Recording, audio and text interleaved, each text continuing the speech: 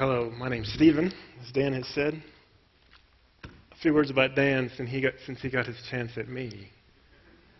Dan is, there are many people who say many things, many people who talk. Dan is one who does. And he's been in Africa for years. And as the attention focused on Rwanda in the last 5 years, you have scores, hundreds of all sorts of wonderful things coming into Rwanda. And Dan was the quiet type who would sit back and just point to our leaders, the Africans, to extraordinary numbers of people being served. And I think many of you have been in Burundi, so you know the numbers, the people, the moms, the kids, the dads. So Dan is one who does, and in fact, one of the reasons why I went out to Rwanda was to work with Dan.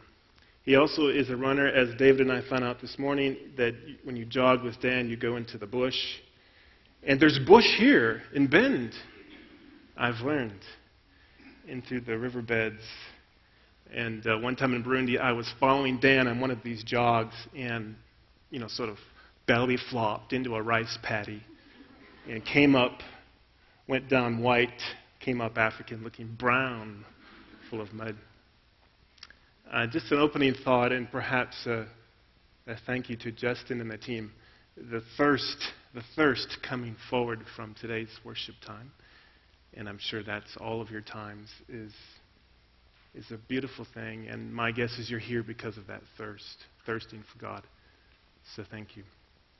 Let me do this. I want to read a passage from Micah. I'll speak from Micah, particularly 6:8. If you have a Bible to read from, please do. Otherwise, I'll just read it. Sit back and listen. And then we'll share a few thoughts from there, from Micah 6:8. I will start with Micah chapter 6, verse 6, and go through to verse 8. With what shall I come before the Lord, and bow down before the Exalted One? Shall I come before him with burnt offerings, with calves of a year old? Will the Lord be pleased with thousands of rams, with 10,000 rivers of oil? Shall I offer my firstborn for my transgression, for my sin? The fruit of my body for the sin of my soul.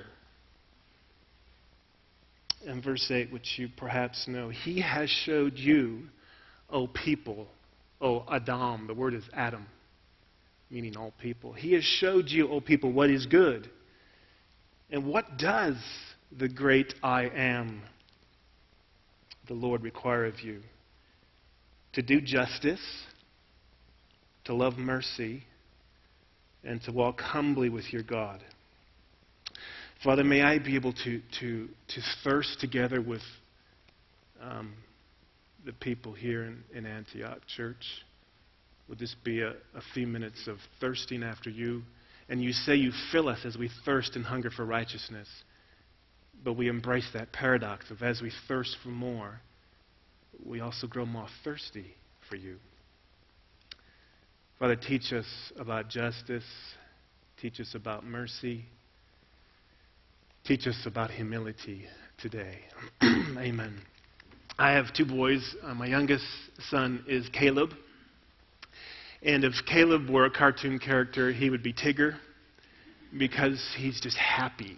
He's the kind of boy that wakes up in the morning and looks at you very close within inches of your face when you're still sleeping, waiting for you to wake up. And he's smiling, and you wake up and you're like, how can you be that happy so early in the morning? That's Caleb. Dan stayed with us many times, so he knows Caleb. When we moved back from Rwanda, we moved to Baltimore. In the wintertime, it was cold, and like all of you who are fathers and mothers, you long to create a sense of wonder in your kids. That is a gift to impart.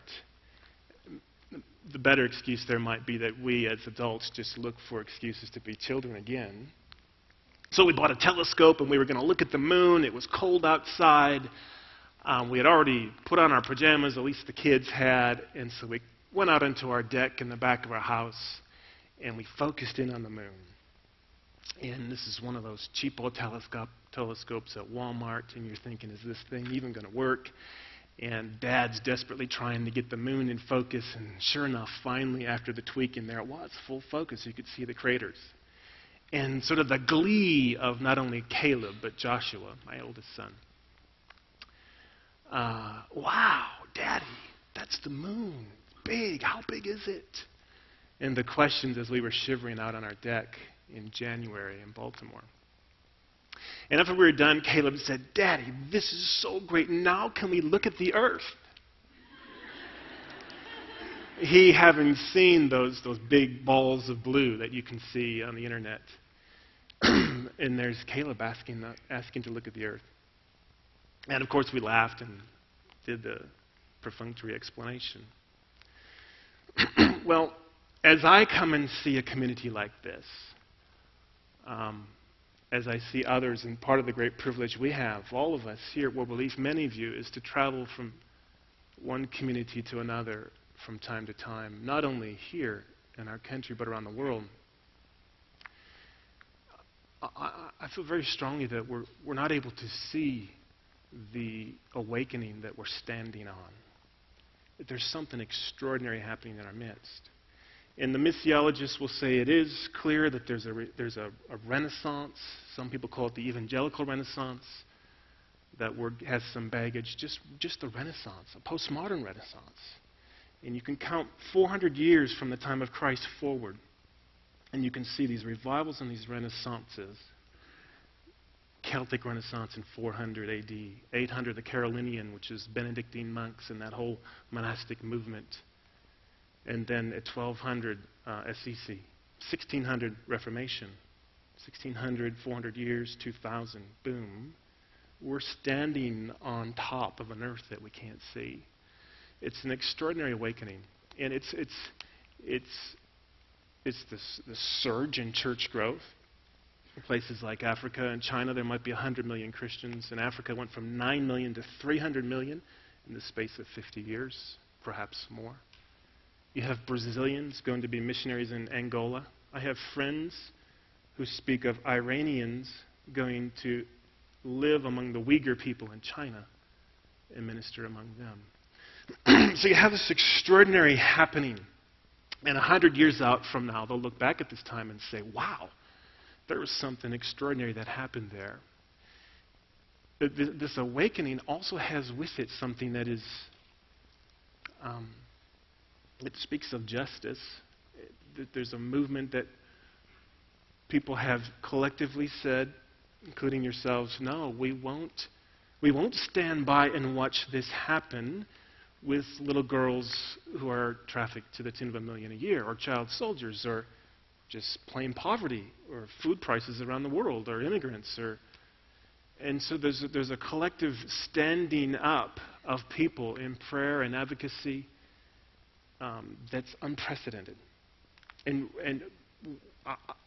we see it from a vantage of World Relief because we play our small role in it. Our small role being not to do it on our own, but to mobilize the worldwide church, to speak into that. And in so doing, they speak into us, just as this church is speaking into us through Dan Tambry and directly now as we meet you. So this Justice Generation, you've heard of this movement, Shane Claiborne, Rob Bell, you all, and then all of the unknown names around the world. Churches of 200,000 people in India. Africa, Nigeria churches are huge. There's something in Micah that speaks to this movement and should be a guide, could be one guide, a star to lead us, as we're quite frankly privileged to be part of a movement of God. And yes, we have stood and we have risen to it, but in so standing, in our prayers, God has arisen and heard the cries of the poor and the oppressed. I mean, to think of God on a throne, I know this is metaphorical per se, but there comes a point when the collective cry of his people, not only the poor, but those who stand on behalf of the poor, there comes a point when he arises, this strong word throughout the Psalms, when he arises and he says, that's enough. This is happening in our midst. Micah, the book of Micah speaks to it. There's 3 words in there that I've mentioned in my prayer: justice, humility, and mercy. Justice, mercy, and humility that I want to speak. And I have 2 points today. I'll give you those points in case you're wondering where I'm heading. First point is, it's not optional. It's not like some of us can do justice, mercy, and humility. All of us have to. It's absolutely unequivocal. It's part of the gospel. Second point is this: can't just do one. Can't just be a justice generation. Justice generation is to be commended, but it has to be entwined, 3 chords wrapped together with mercy and humility. Those are my 2 points. First, let's just talk a bit about justice. The word there means something that is righteous, something that is done right, defending the rights of another. It's a clear mandate. You have it carrying all the way through the Scriptures. Even Christ in the New Testament, when he's speaking against the Pharisees and says, "Woe unto you," these 7 woes in Luke. One time he says, "Woe to them because they have not done justice, loved mercy, and acted out in faithfulness," is the word he uses there. Justice, I think it's something that's in your midst. I sat with Ken, your leader, Courtney, and Gary, and they just told me story after story of what is happening in your midst. Not just Burundi and the trip there, but anti-trafficking. We've got photos as we walk in today of beautiful people from around the world taken by Benjamin. You're stepping out into justice. I commend you. I salute you. And as I said before, you're teaching us as the church rises and steps out into justice. 2 points on justice. One is when an awakening comes, and we were discussing this last night, an awakening always brings with it a certain amount of chaos. Something is new. There's a sort of an awakening. And even in your hearts, as you contemplate perhaps what you have about children being trafficked, or about poverty, or about people can't afford a simple meal of rice today because of the worldwide food prices. Something goes inside viscerally, and there's a righteous, even anger that comes forward. That's an awakening. It's a beautiful thing. And you might find yourself going, well, the sense of what do I do? I don't know what to do with this. What can I do? Courtney says, I've got droves of people coming to me saying, what can we do? That's a good problem to have. It's a good mess, if you will. When an awakening comes, and you can look at movements across history, and these awakenings came when there was a new sense of spiritual thirst. There was something on the periphery happening, people going to the margins, people wanting to go and incarnate and live among people. When there was an innovation in communication. You see an innovation in communication with all of those movements, the Gutenberg Press being the most notable in 1600. But today, what is it? It's the internet. And maybe also travel, the ease of travel. So you have this awakening happening, things get messy and chaotic in a sense. And it's time following that awakening that we must landscape and move the dirt, plant the trees. Where's my part? Where do I fit? I don't have to stand on this stage and seek to awaken you to justice. It's clear. Your leader, your leaders, those of you who are passionate about these things, there's an awakening that is in the midst of. We're in the midst of it. What I can encourage you to do is to recognize it as an awakening, and it will take time to find how it should be landscaped for Antioch Church. Our culture in the United States is an extraordinary culture. As much as I desired to live overseas and have for years, I love coming back. I love our culture. I love it. Every aspect of it. Parts of it are crazy, and we need to change. But one of our deficiencies, one of our weaknesses, is that we're the instant culture. Instant gratification, instant solution to a problem. And so as you overlay that cultural weakness onto this awakening that I'm speaking of, it will be very tempting for us to want to solve it quickly. My challenge to you would be simply this: which issue, under the banner of justice, which issue would you consider giving your whole life to? taking time to nurture that awakening into something that you can landscape over the rest of your life. What we need, for those of us working in the justice movement, we need people who are willing to take hold of an issue and go deep. Go very deep with that issue. It could be a country instead. It could be a people. It could be Burundi. It could be Congo. It could be the Darfurians in Sudan. It could be the immigrant issue here. But I would challenge you to pick something that you're inclined or you gravitate towards and say, God, am I willing to give my life to this? Are you willing to spend yourselves on behalf of the hungry and the oppressed? Isaiah 58. And as this will move our awakening into something that can be landscaped well for years to come, 50, 100 years, and really bring about long-term, how would you say, life. Pick an issue.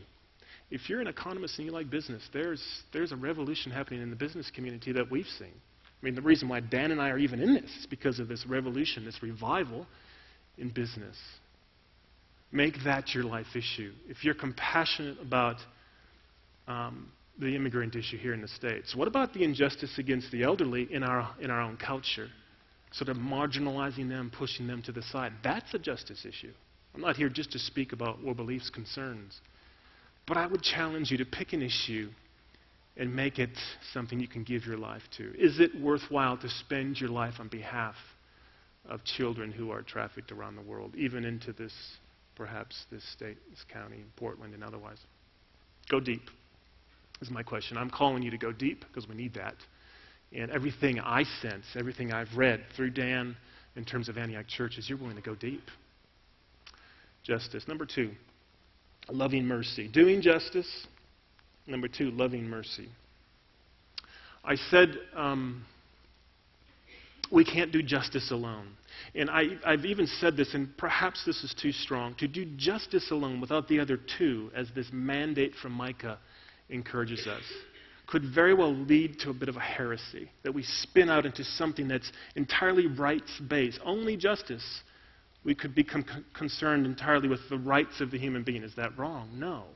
But if you go down that road too far, everybody's concerned about your own rights. It becomes a possessive individualism. It can become paralyzing. This point will become a little bit more clear in a moment. But let me tell a story first. When I grew up in the Catholic Church. And I was an altar boy. Some of you may have been Catholic. And so you're an altar boy. You put on these gowns, red some days, black the other. Never knew why it was different colors. And at a certain point in the middle of the Mass, you pick up these bells and you ring them. And it's during the Eucharist. And they raise the host and these type of things.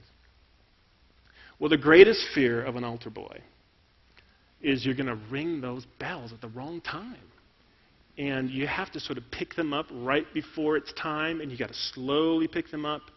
And the greatest mistake of an inexperienced altar boy is you pick them up and you move it, and you got to clank, clank, clank, clank right before it's the host goes up, and there's the big ring. Very nervous.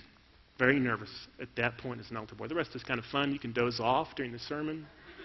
It's not a big deal. As long as you got the right color on, you're okay. Well, justice without mercy and humility can be that clang at the wrong time.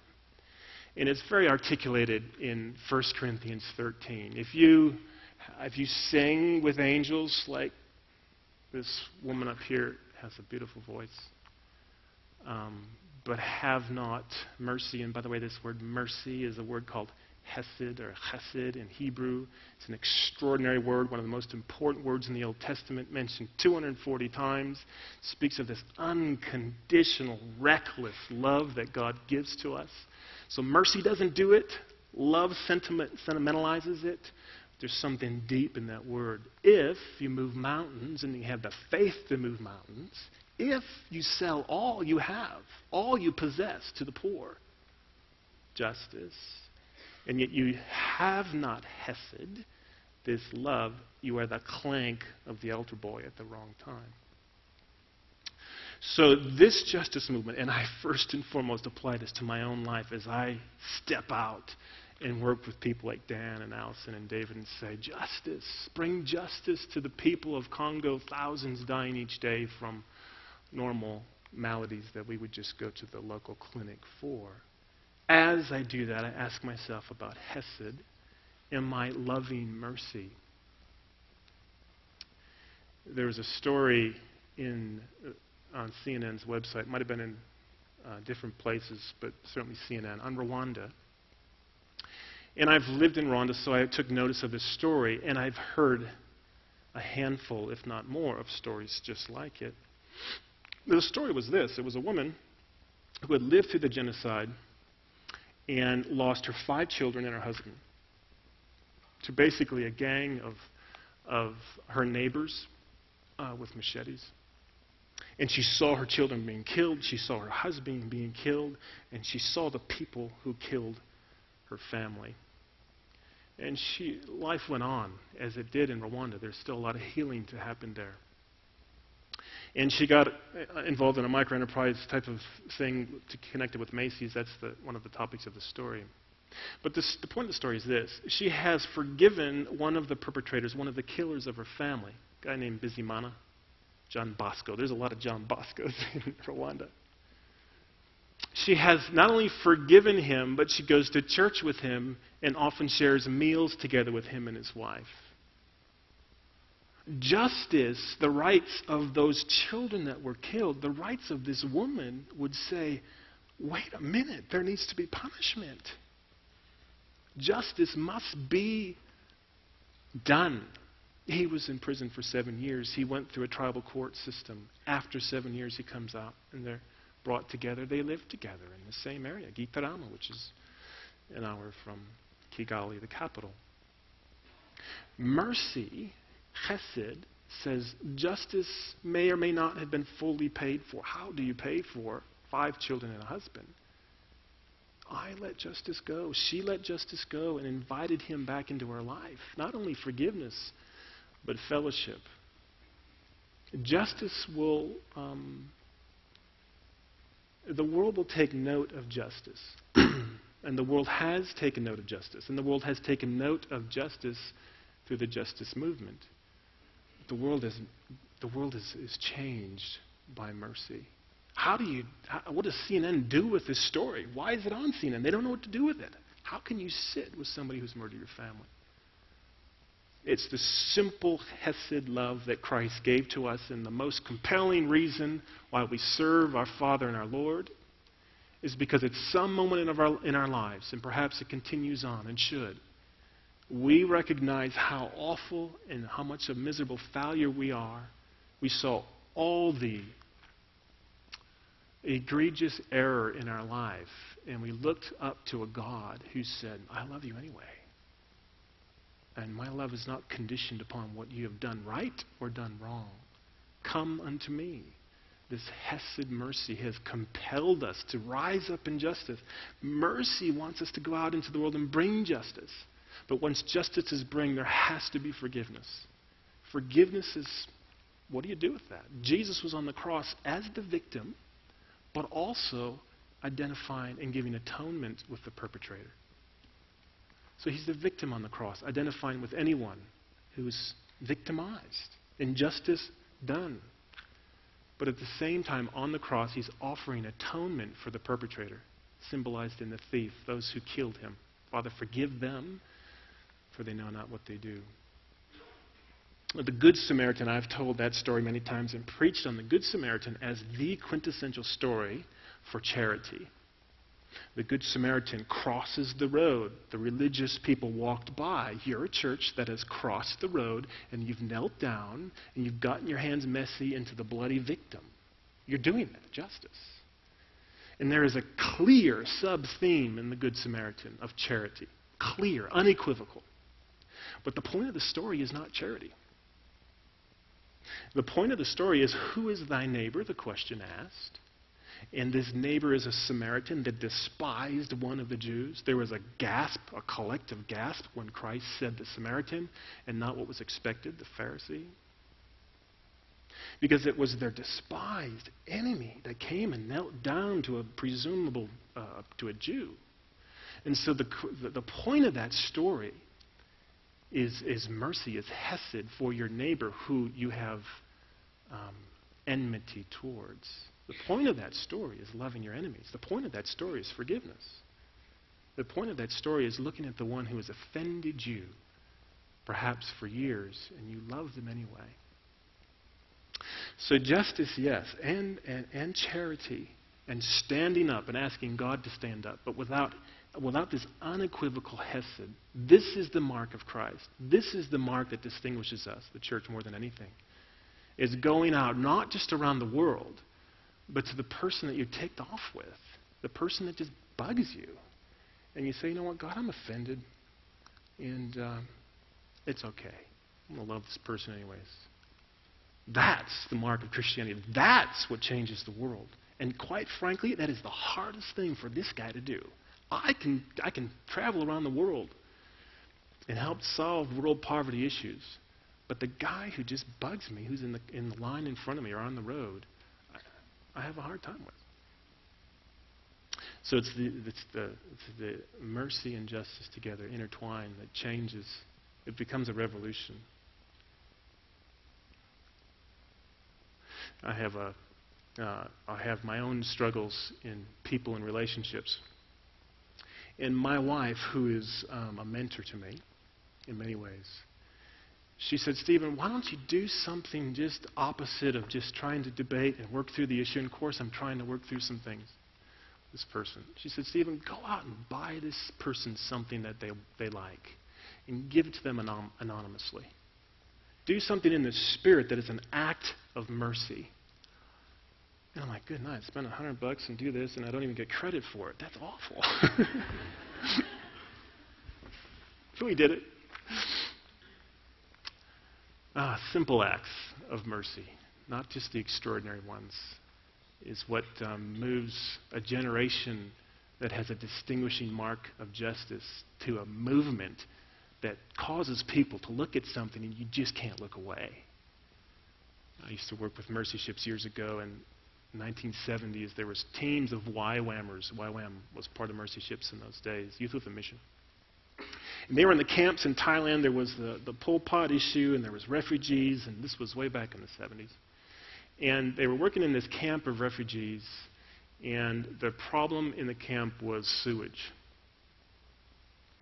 And the latrines were overflowing with massive sewage problems. Nobody knew what to do. The YWAMers, Youth with a Mission, somebody got an idea. Some young kid, some gangly kid said, why don't we clean out the sewers and help these people? Oh, man, really? They went in there, a whole team, and jumped in that sewer and dug out this problem for days. And the people looked and said, whoa, Americans and Europeans doing this? It's an act of kindness, an act of mercy, not.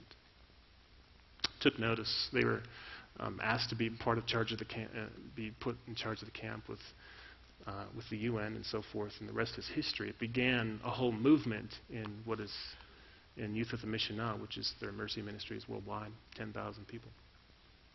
Third point, humility. Let me read a quote on humility. Tell you a brief story. Moving towards closing here. Mother Teresa, speaking of choosing our own poverty, this idea of stepping into humility, she says this. With regard to God, our poverty is our humble recognition and acceptance of our sinfulness, helplessness, and utter nothingness, in the acknowledgement of our neediness before Him. Our poverty should be true gospel poverty, gentle, tender, glad, and open-hearted, always ready to give an expression of love. To love, it is necessary to give.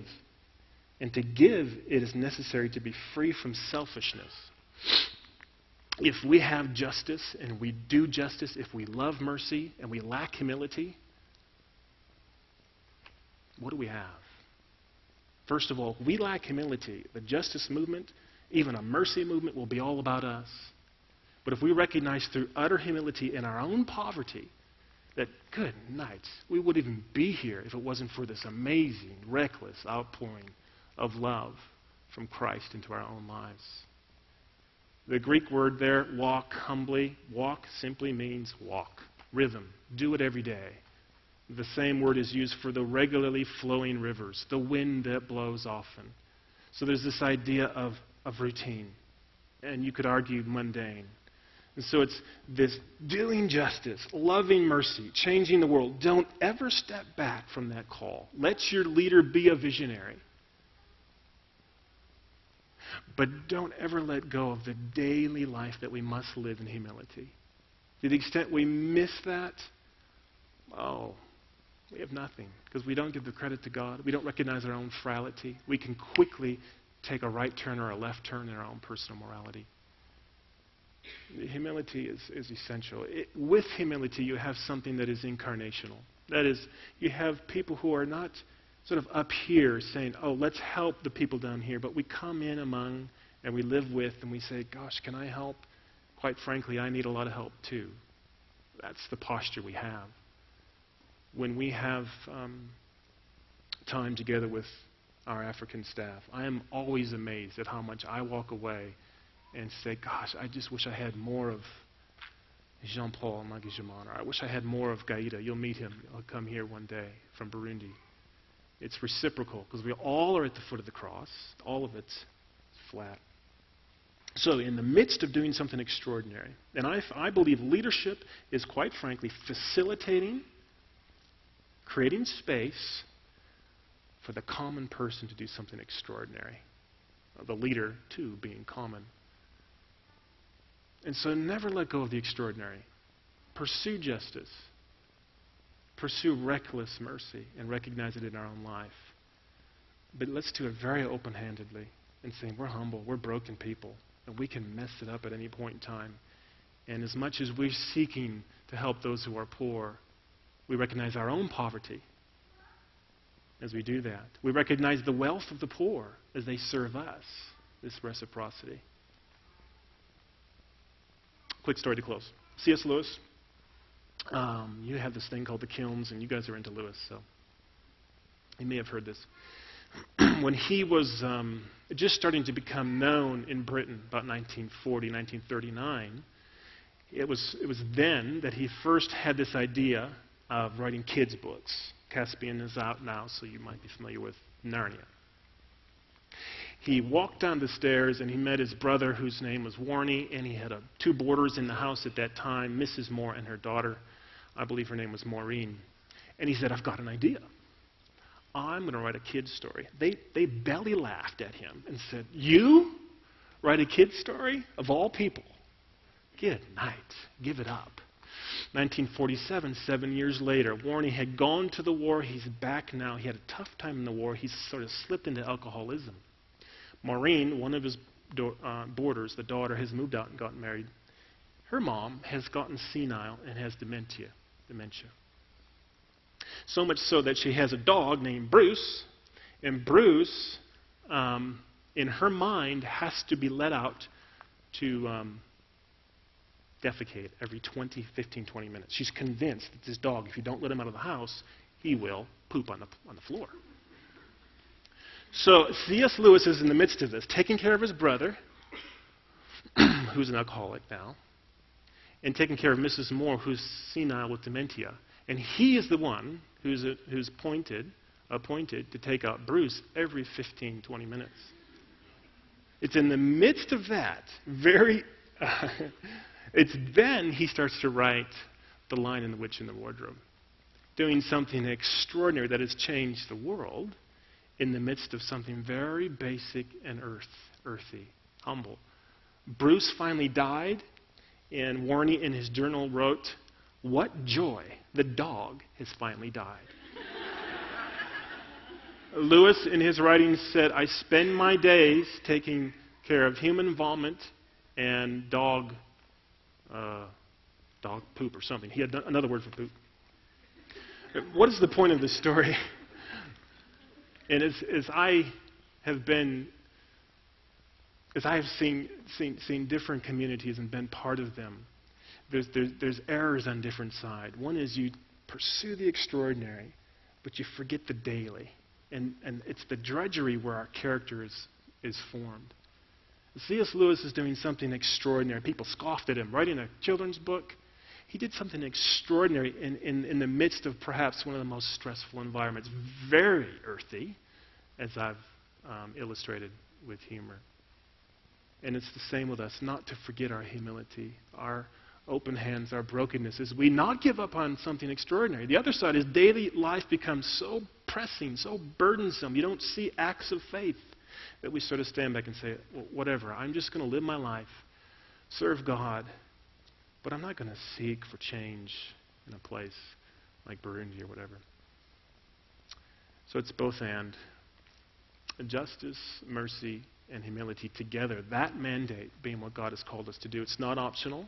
It is the litmus test of faith, not sacrifice, but obedience. The whole point of Micah, the whole point of that passage is obeying him in justice, mercy, and humility far eclipses any sacrifice that one could make. Any sacrifice, coming to church, doing church, all of that is for naught if you're not doing justice, loving mercy, walking humbly.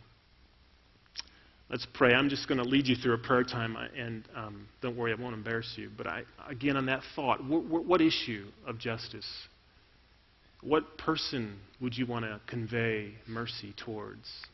What area of your life do you ask for greater humility? Would you want to put on clothes of humility in that area of your life? Is that all right? May I say that prayer? Thank you. Father, thank you for who you are and the reckless mercy that descended upon our lives. We'll never forget. Your love compels us. And so, Father, I ask as we think about justice, each of us to go deeper in the area of justice. Choose an area. And as that happens, you will intersect the gifts of each individual person. Through this church, there'll be a wave, a movement of acts of justice, doing justice that will be unprecedented. Father, committing our life to it, giving our life, spending our life on behalf of the hungry and oppressed, taking on a new language to learn, to be able to communicate, understanding agriculture subsidies, taking the arts, which this community has an anointing on the arts, taking the arts to that new level in tutoring and mentoring other churches around the world in the arts, doing art together in communities, forgotten communities, together with people who are artists. And so, Father, we ask for those gifts of justice, that calling of justice. Never let us forget mercy. And Father, if there's a person in each of our lives or people that we need to go to and offer an act of mercy. And Father, above all, help us to walk humbly. We have not gotten it figured out. We are broken people, and we need you. Amen.